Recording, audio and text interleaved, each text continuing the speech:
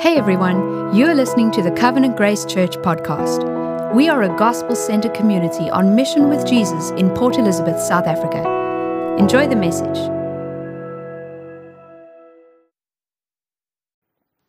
Hello, 1, 2. Morning everyone, how's it going? Cool. For those at home, don't adjust your television screens. This is real. This is happening right now. I'm extremely privileged to be up in front of you guys today. It's not a place I ever thought I'd ever be. I've had plans for my life, and this is in some ways a little bit crazy. I don't think I'd ever seen myself in front of a pulpit type thing. So I'm really, really stoked. It really is such a privilege. Thanks to God's grace for getting me to this point. This will likely be a very new color that a lot of people will see on me. So I really hope that it looks fine. But I really look forward to bringing you God's word today. And I hope and pray that He works through whatever I have to say. And just with that in mind, I would like to just pray again to calm my own nerves, if that's fine. Please pray with me. Father God, we just want to commit this moment to you now. We want to commit this time to you now. We want to say that it's not about us behind this pulpit, Lord, but it's all about you. It's your word that we are here to boast, Father. It's your work in Christ that we are here to boast about, not about ourselves. We are merely just messengers, Father. And I pray that your word would just pierce hearts today, Lord. I pray that it would change lives today. I pray that people will feel the conviction of your Spirit today. Not by me, but by you, Father God. And I just want to commit this time. And I thank you. Please calm my nerves, whatever I feel. And I pray that you would work today in the service and beyond. Amen. Cool. Alrighty. So if you have been following with us, we have been in Hebrews over the last while. And we're moving forward in our series in Hebrews as we consider the next testimony of faith in our cloud of witnesses. At this point, we're back with Abraham. Abraham is still being made an example of. At this point, I did start to feel a bit sorry for the guy. There's 40 verses in this chapter. Literally 1/4 of this whole chapter is about Abraham's faith being put through the ringer. And I just started to feel really, really bad for him. There's other people that we're going to learn about later on. But still, we're back with Abe. So sit tight. We're going to see what he went through today. If we just recap of what he's actually been through already, we see that he's been tested by God when he was called to leave his hometown and his family to go to an unknown destination, camping out in the wilderness, just really uncomfortable positions. It's really not a great place to be. And then last week, Jade preached so great about how he had been made to wait 25 years for a son. He was I think he was 100, and he had the son. That is crazy. He had to wait 25 years for this, but God still saw him through all of that. All of this, it didn't happen for no reason. I guess God was preparing him for something a little bit more hectic. Like we're going to see something kind of crazy today. And as I was reading this as well, I had to grapple quite a bit with this. I was like, this doesn't sound like the God that I worship, but this is. So we're going to have to wrestle with this a little bit today. And this is going to be probably his biggest test. Both of these previous acts had shaped Abraham's life in such a way that he wouldn't really resemble anything that he had looked like before. We're going to see this week, God's going to use his mysterious ways, and he's going to bring about change in Abraham again, just like he does with us. Cool. So just so you have a framework of what we'll be discussing today, I've got 2 things up. We're going to be talking about testing first, just as a general topic, and then we're going to talk about Abraham's test and what we're going to learn from him there. Before we plug into this, is anyone opposed to any 4 child sacrifices? Anyone? Anyone 4? Good answer. You're going to love this. It's great. All right. So if you have a Bible, I would encourage you to please follow along. The scripture is on the screen, but if you have one, please follow along with us. We're in Hebrews 11, verse 17 to 19. By faith, Abraham, when he was tested, offered up Isaac, and he who had received the promises was in the act of offering up his only son, of whom it was said, "Through Isaac shall your offspring be named." He considered that God was able even to raise him from the dead, from which, figuratively speaking, he did receive him back. I'm just going to have a quick sip of this water. Cool. So that's a really cool snapshot of what we're looking at. Just a quick summary of what we're going to be dealing with today. But if we want to look at a bit more in depth, we need to go back to Genesis and have a look from Genesis. So if you'll turn with me to Genesis 22, verse 1 to 2, we're going to look at those two verses. So it says, "After all these things, God tested Abraham and said to him, 'Abraham,' and he said, 'Here am I.' He said, 'Take your son, your only son Isaac, whom you love, and go to the land of Moriah, and offer him there as a burnt offering on one of the mountains which I shall tell you.'" My mind immediately went to Lord of the Rings there. Any Lord of the Rings nuts here? Moriah, I kept thinking to find a joke, but really this is not a jokey passage, so I couldn't find one. As we read this account, we need to realize that human sacrifice wasn't very uncommon back in those days. There were a lot of pagan religions around in the land. It's really bizarre and it's really hectic, but not uncommon for someone like in a time like Abraham's time. So this was a big ask. Abraham wasn't a pagan, but it was a big ask, but not foreign to him. So he was familiar with what human sacrifice is. But still, how do we reconcile human sacrifice and God? That was a question that I had to ask myself. How was I going to land that? How was I going to bring this point back? But Scripture is very clear. If we see in Hebrews 11 and in Genesis 22, they both start with God was testing Abraham. He wasn't asking him to mindlessly sacrifice his son. There was a purpose behind this. And that's what we're here to explore. We need to find the purpose behind why God was asking Abraham to do this. But still, man, it's a really big ask. There are other ways to test someone. Surely there are other ways. We write tests at varsity all the time. We don't have to sacrifice anyone. So this was a big ask, and I really had to dig into this. Something more manageable, something smaller, I don't know, fetch water from the well, whatever. So why did God test Abraham? The purpose of God's request was not for him to mindlessly sacrifice his son, but rather to suss out how Abraham would respond to the situation. God was clearly testing Abraham's faith. He was doing it to build and strengthen his faith, for his faith to mature and for his faith to grow. So a helpful picture, if we had to look at Christianity as just like a human body, we've got muscles and we've got limbs and all of these things, and they all function together. Faith is like a muscle in this situation. It needs exercise. It needs resistance in order to grow and become stronger. Most gym goers will understand if you don't work your muscles, you're going to feel pup and you're going to feel slow and not going to feel as strong as you need to feel. So without exercise and training, our muscles don't grow. God knows this, and He also knows that muscles need to be strong if we're going to be able to fight the good fight and run the race with endurance. We need to be fit. A race is this. If it's an endurance race, it's going to be long. If it's a fight, it's going to be physical. We need to be strong, and we need to be fit to get through this long race. So there is a specific purpose to our trials and testing, and in Abraham's case, it was for God to build his faith.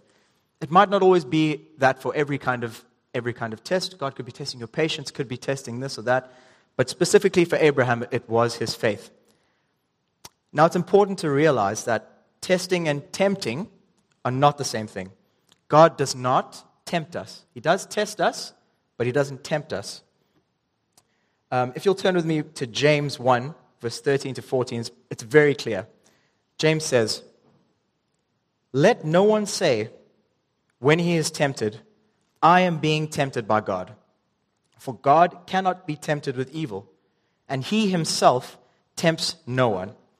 But each person is tempted when he is lured and enticed by his own desire." So we all have desires. They're evil desires. If we look at 1 Corinthians 7, verse 5, I want to back that up. This is talking about sexual immorality, which is still a desire that we have as humans. But Paul says to the church in Corinthians, "Do not deprive one another, except perhaps by agreement for a limited time, that you may devote yourselves to prayer, but then come together again, so that Satan may not tempt you because you lack self-control, because of your lack of self-control." So we see three things there. We know that God is not tempting us. We see that. That's pretty clear. We also see that we are lured and enticed by our own desires. And then we also see that Satan is in the mix of this whole thing. So Satan is using our own evil desires to tempt us. But tests and trials will often come from God, not temptation. The enemy designs temptation for our failure, whereas God designs tests for our growth. Maturity, fruitfulness, and blessings come from God's tests and trials. Well, then you might ask yourself, is everything bad that I experience on a daily basis, is that a test or a trial? I'm super guilty of believing that.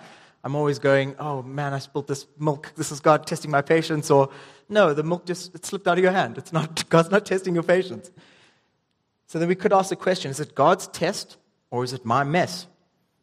On the other side of this coin, not everything we encounter is a test from God. God can use any situation He wants to teach us something valuable in a moment. Of course He can.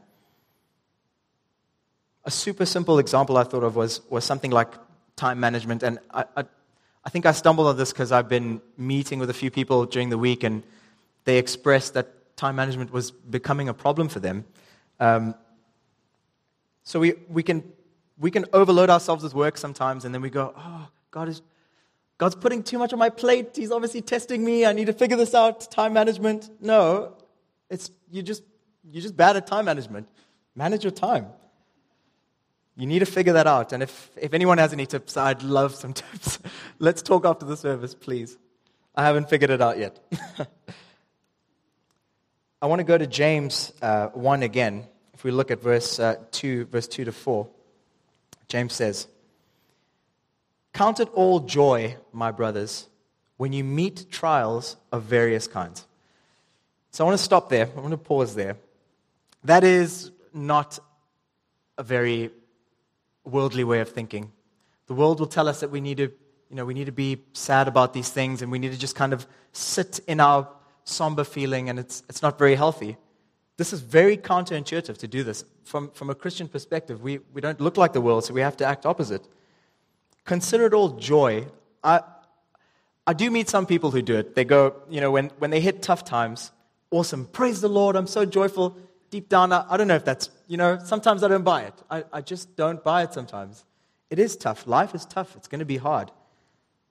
But if we carry on reading, "For you know that the testing of your faith produces steadfastness, and let your steadfastness have its full effect, that you may be perfect and complete, lacking in nothing." We're not called to rejoice in the fact of the trial.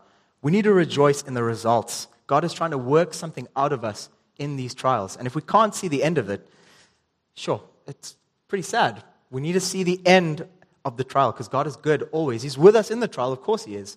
But He's taking us to the end where His goodness is going to shine through. I think that's important to note. So there is much purpose in our faith being tested. In God's perfect love and wisdom, He allows certain things to happen for our refining.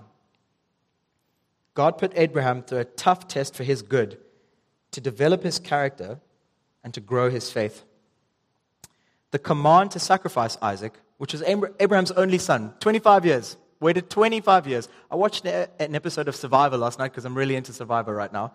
And they had the episode midway through the season where they bring all the families in.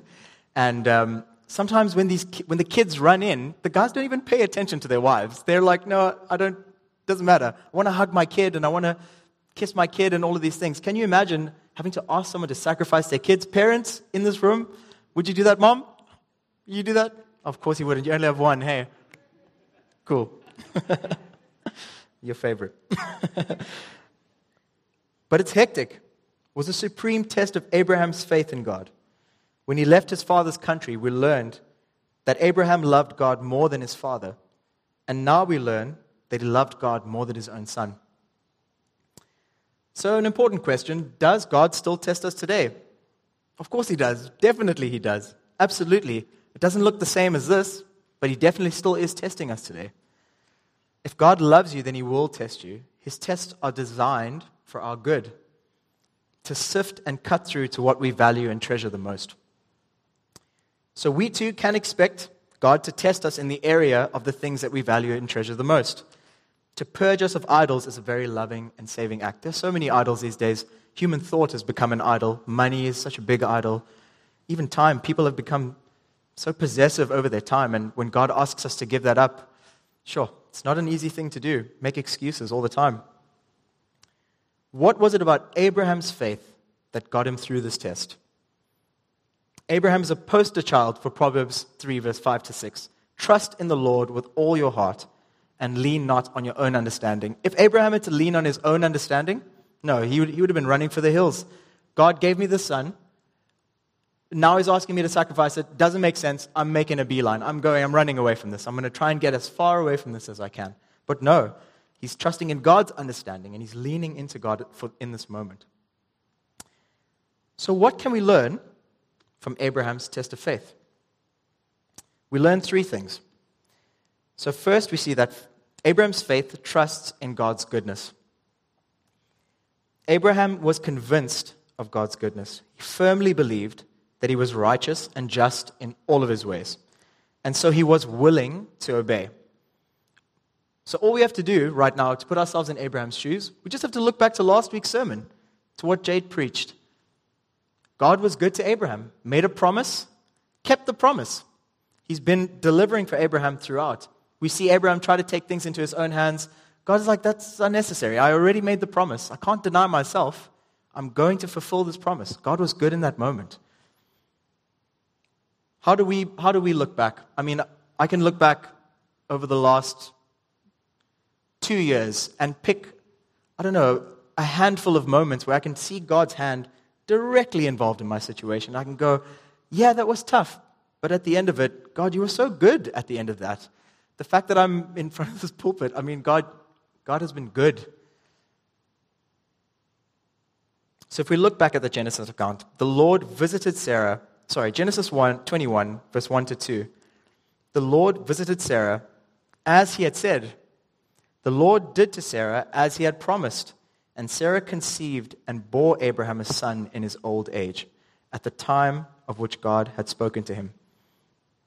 So how can we be convinced of God's goodness? It is quite a tough one sometimes to see when you are in the thick of the trial. It is very difficult. Psalm 34, verse 8 says, "O taste and see that the Lord is good. How blessed is the man who takes refuge in him." It doesn't say read and see. It doesn't say think and see. It doesn't say reason and see, feel and see. It doesn't say any of those. It says taste. What is tasting? Tasting is an experience. If you want to taste something, you have to experience it.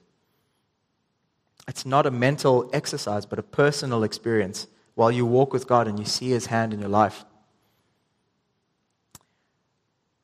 While I was making that point, church, that experience, it may look different for everyone. Some people have tasted God's goodness on like another level. Some people have tasted less than that. And truthfully, some people have yet to taste that goodness as a Christian. It was really tough to read that and knowing that some people might not experience that yet. But if you are in the trial, especially in the thick of this trial, I want to just encourage you right now to just hold fast, because He is good. That is a promise. God is good. And He will come through for you. Blessed is the man who takes refuge in Him. I hope we're taking refuge in this God. So being convinced that God is good is being sure that He is better than any other option or temptation. Sometimes a lack of understanding in how God may want to conduct something leads to a lack of faith.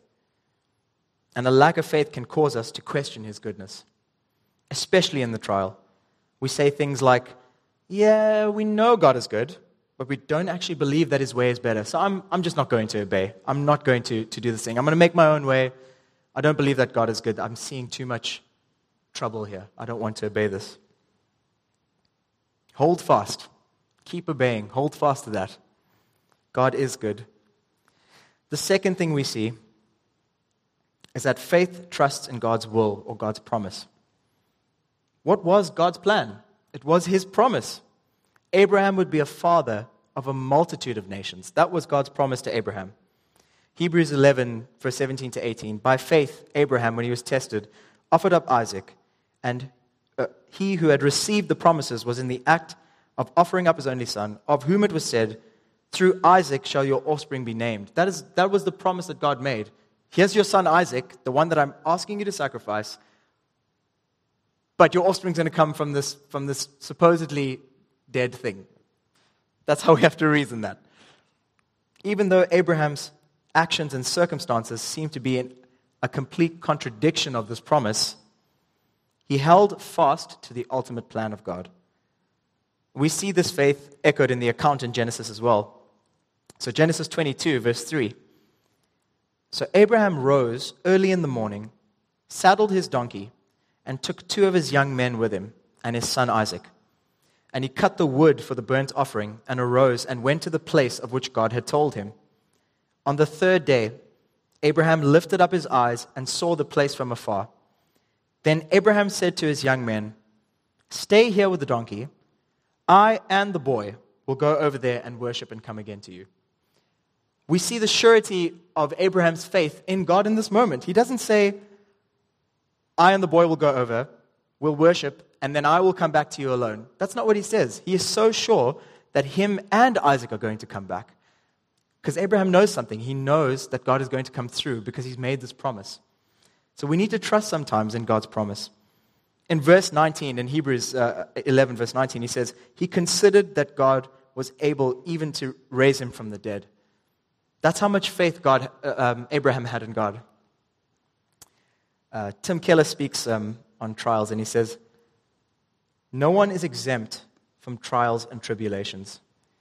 In fact, this is often what happens to people God loves very much, for it is part of God's often mysterious and good plan for turning us into something great." I needed some scripture to back that up. I love quotes, but I think Bible is definitely a bit more important. So I went to 1 Peter 1, verse 14 to 16. "As obedient children, do not be conformed to the passions of your former ignorance, but as He who called you is holy, you also be holy in all your conduct, since it is written, 'You shall be holy, for I am holy.'" That sounds like God is telling us He's going to make us holy. You shall be holy, for I am holy. How is He going to do that? Well, we can't do it. We can't make ourselves holy. We are the furthest thing from that. God's going to have to do it in His miraculous, kind of sensational ways that He seems to do it, like asking Abraham to perform something like this. God's great plan for us as believers is to bring Him glory through us being conformed to the image of His Son, Jesus Christ. And the only way to do that is to root out this worldly behavior, disobedience. How do we get rid of disobedience? Unfaithfulness. Well, we're going to have to test it. We're going to have to put it through trial. We're going to have to put it through the ringer and figure that out. Thirdly, Abraham's faith trusted in God's power. I want to go back to verse 19. He considered that God was even able to raise him from the dead, from which, figuratively speaking, He did receive him back. I want to suggest to you that Isaac was as good as dead. The fact that Abraham had to consider God's power of resurrection to possibly bring him back, I want to say that Isaac was as good as dead. But we know that God is more powerful than that, and He had a promise to fulfill. So, had Abraham had to follow through, God would have had to resurrect him. This is what made Abraham obey so fully. He went all the way to the point of thrusting the knife into his son, because although he didn't fully understand, he was fully convinced of God's goodness, God's plan, and God's power. In his heart, he had already offered Isaac up fully. It was as good as done. I'm going to begin my descent now. I'm going to land this plane. And I want to take us to the rest of the Genesis account. If you'll follow with me from Genesis 22, 9 to 14. When they came to the place of which God had told him, Abraham built the altar there and laid the wood in order and bound Isaac his son and laid him on the altar, on top of the wood. Then Abraham reached out his hand and took the knife to slaughter his son. But the angel of the Lord called to him from heaven and said, "Abraham, Abraham." And he said, "Here am I." He said, "Do not lay your hand on the boy or do anything to him. For now I know that you fear God, seeing you have not withheld your son, your only son, from me." And Abraham lifted his eyes and looked, and behold, behind him was a ram, caught in a thicket by his horns. God's provision. And Abraham went and took the ram and offered it up as a burnt offering instead of his son. So Abraham called the name of that place, "The Lord will provide," as it is said to this day, "On the mount of the Lord it shall be provided." I want us to see two things here. the first thing I wanted to see is that this is a really wonderful picture of Jesus Christ being provided as our sacrificial offering. Keller has a quote on this as well. He says, Jesus is the true and better Isaac, who was not just offered up by his father on the mount, but was truly sacrificed for us. And when God said to Abraham, now I know you love me because you did not withhold your son, your only son whom you love from me. Now we can look at God taking his son up the mountain and sacrificing him and saying, now we know that you love us because you did not withhold your son from us. So my second point, I want to tell a bit of a story before I end with this. And I'm stoked my mom is here because you can ask her about it afterwards. But I have this weird relationship with my car. I suck. I cannot wash my car. I don't know why. It's just something that's not very high on my priority list. It looks fine on the inside, and it's comfortable, and it smells fine. Like on the outside, sometimes it gets a bit dusty. And older parents, maybe you can testify with my mom. I don't know. But my dad is particularly concerned about this. He hates that I don't wash my car. Often I'll go and visit my folks, and my dad will be standing on the veranda waiting for me to arrive, just so he can inspect the car. Won't say hi. I won't say hi to him. The first thing he'll say to me is like, yes, your car looks dirty, eh? Like, doesn't even say hello. Sometimes my mom will come out and she'll go, you better not let your father see that car. Like, you better either leave now or just don't let him see the car.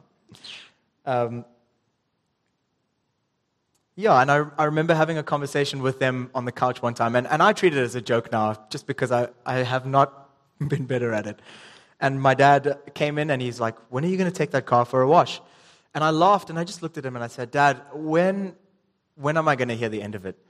And he paused for a second, and he just said, you'll hear the end of it when you just do it. Just go and do it, and then you'll hear the end of it. I'll stop talking about it if you just wash the car as frequently as I ask. And just reflecting on that story and building up to the sermon, I had to think about that. I'm like, why can I not just listen? It's not expensive to wash a car. It's not a lot of effort. The irony in this whole thing is that how great is it to have a clean car? It's so great. It smells really good. It's clean in the inside. It's brilliant, actually. People see you on the street and you're like, oh, look at this candy red car going around. It looks really nice and shiny and all of these things. And I can't believe that, I felt like I knew better than my dad. My dad clearly knew better. Why is it so hard to listen and to just trust him? He's not asking me to wash my car for the sake of washing my car. He genuinely knows how good a clean car feels. He knows what that feeling is like. And so he just wants me to feel that. He just wants me to have that with my car the same way that he experiences it with his car. And so often when I visit my dad now, sometimes I'll pull up, and then he'll be like, your mother and I are just going to take your car for a wash, and I'll just hang out at home. So they'll go, and they'll drop my car off at the car wash, and I'll just hang out like I won't take the car for a wash. So I want to look at Abraham. On the back of that story, I want to look at Abraham. Is this falling? No, it's fine. I want to look at Abraham. Biblical scholar F.F. Bruce has this quote. He says, indeed, the impression that we get from the biblical narrative is that Abraham treated it as God's problem. It was for God and not Abraham to reconcile his promise with his command. So, when the command was given, Abraham promptly set about obeying it. Promptly. There's no delay there. It's not like, oh God, I'll wait 2 months, let me spend some time with this kid. Promptly. God asked him and he promptly responded. His own duty was clear, and God could safely be trusted to discharge his responsibility on the matter. So I started off my sermon by saying that Abraham's really been through it. With all these tests and all these trials, he's really embodied that verse in James. For you know that the testing of your faith produces steadfastness, and let steadfastness have its full effect, that you may be perfect and complete, lacking nothing. It took him a while. It took him a few tries. It wasn't easy. He tried his own thing with Hagar. It didn't really work. Tried to have a kid with her. He took some liberties, right? We can have grace over that. That's fine. But eventually, he got there. His obedience was perfect because his faith in who God was firm and so secure at the end of it. So on that, church, I've got some good news and I've got some bad news. I'm going to ask you which one you want to hear first. You want to hear the bad, right? That's generally what we have to end with the good news. So the bad news, perfect obedience is extremely tough. Abraham had God talking directly to him, walking with him, promising things firsthand out of the mouth of God, and still he wasn't able to perfectly obey. Like I said, it took him a few tries before he managed to absolutely nail it. And in my time as a Christian, I guess like as a practicing Christian, I really haven't seen perfect obedience yet. I haven't displayed that. I can't even wash my car. Life is tough in the trial. It really is. It really is so tough. And our faith will often waver. It will sway to and fro. But, CG, here's the good news. Here it comes. We have been given one who has been perfectly obedient and has displayed perfect faith on our behalf.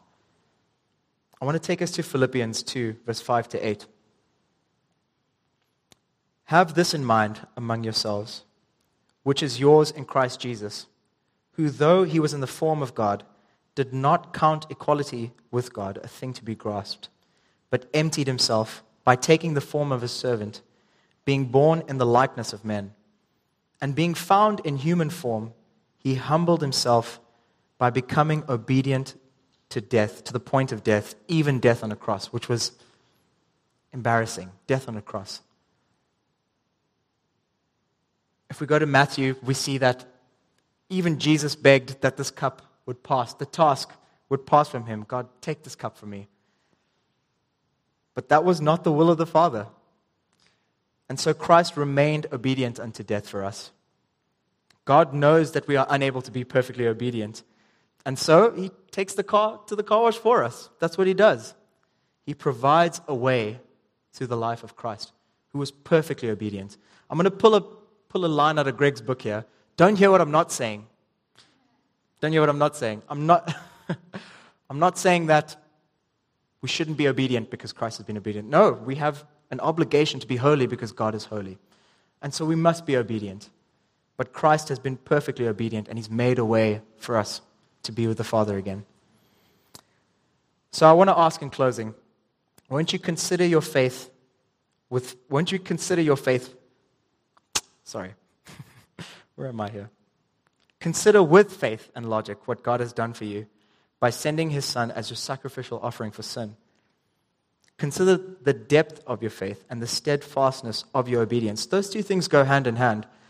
If our faith is not rooted deeply enough, then obedience is not going to be rooted either. It's not going to be rooted in our faith. It's going to be rooted in our own understanding. The deeper our faith is, the more our obedience is going to show in that. Consider the cross and think about God's goodness, God's plan, God's power. And I pray that as you do so, he opens your eyes and deepens your faith and your trust in him. Amen. Cool. Worship team, thank you. Let's pray. Yeah, Father God, we just want to say thank you for your word. Thank you for the conviction of your Spirit, Father. We know who we are as humans, Lord. We know that we can be deeply disobedient, and we know that our faith can waver when we are in the trial, Lord. Lord, I pray that you would just make it all the more real that you are in the trial with us, Father. We know that you are good, and we want to see your goodness, and so we want to ask, Lord, we want to ask to see your goodness. Show us your goodness. Carry us through the trial. You're the only one strong enough to do that, Father. Lord, can you deepen our faith as we consider this cloud of witnesses, Lord? I pray that as we go forward, we will have our own story to tell one day, Lord, and our own testimony of faith, of how you have come into our lives and you've changed everything, flipped everything upside down, Lord. This is all for you. Our faith is rooted in you, Lord. And we just ask that you would help our obedience to follow. We pray for the trial. We rejoice in the outcome of the trial, Lord. And I just pray that you would make us more obedient for it. In Jesus' name, amen.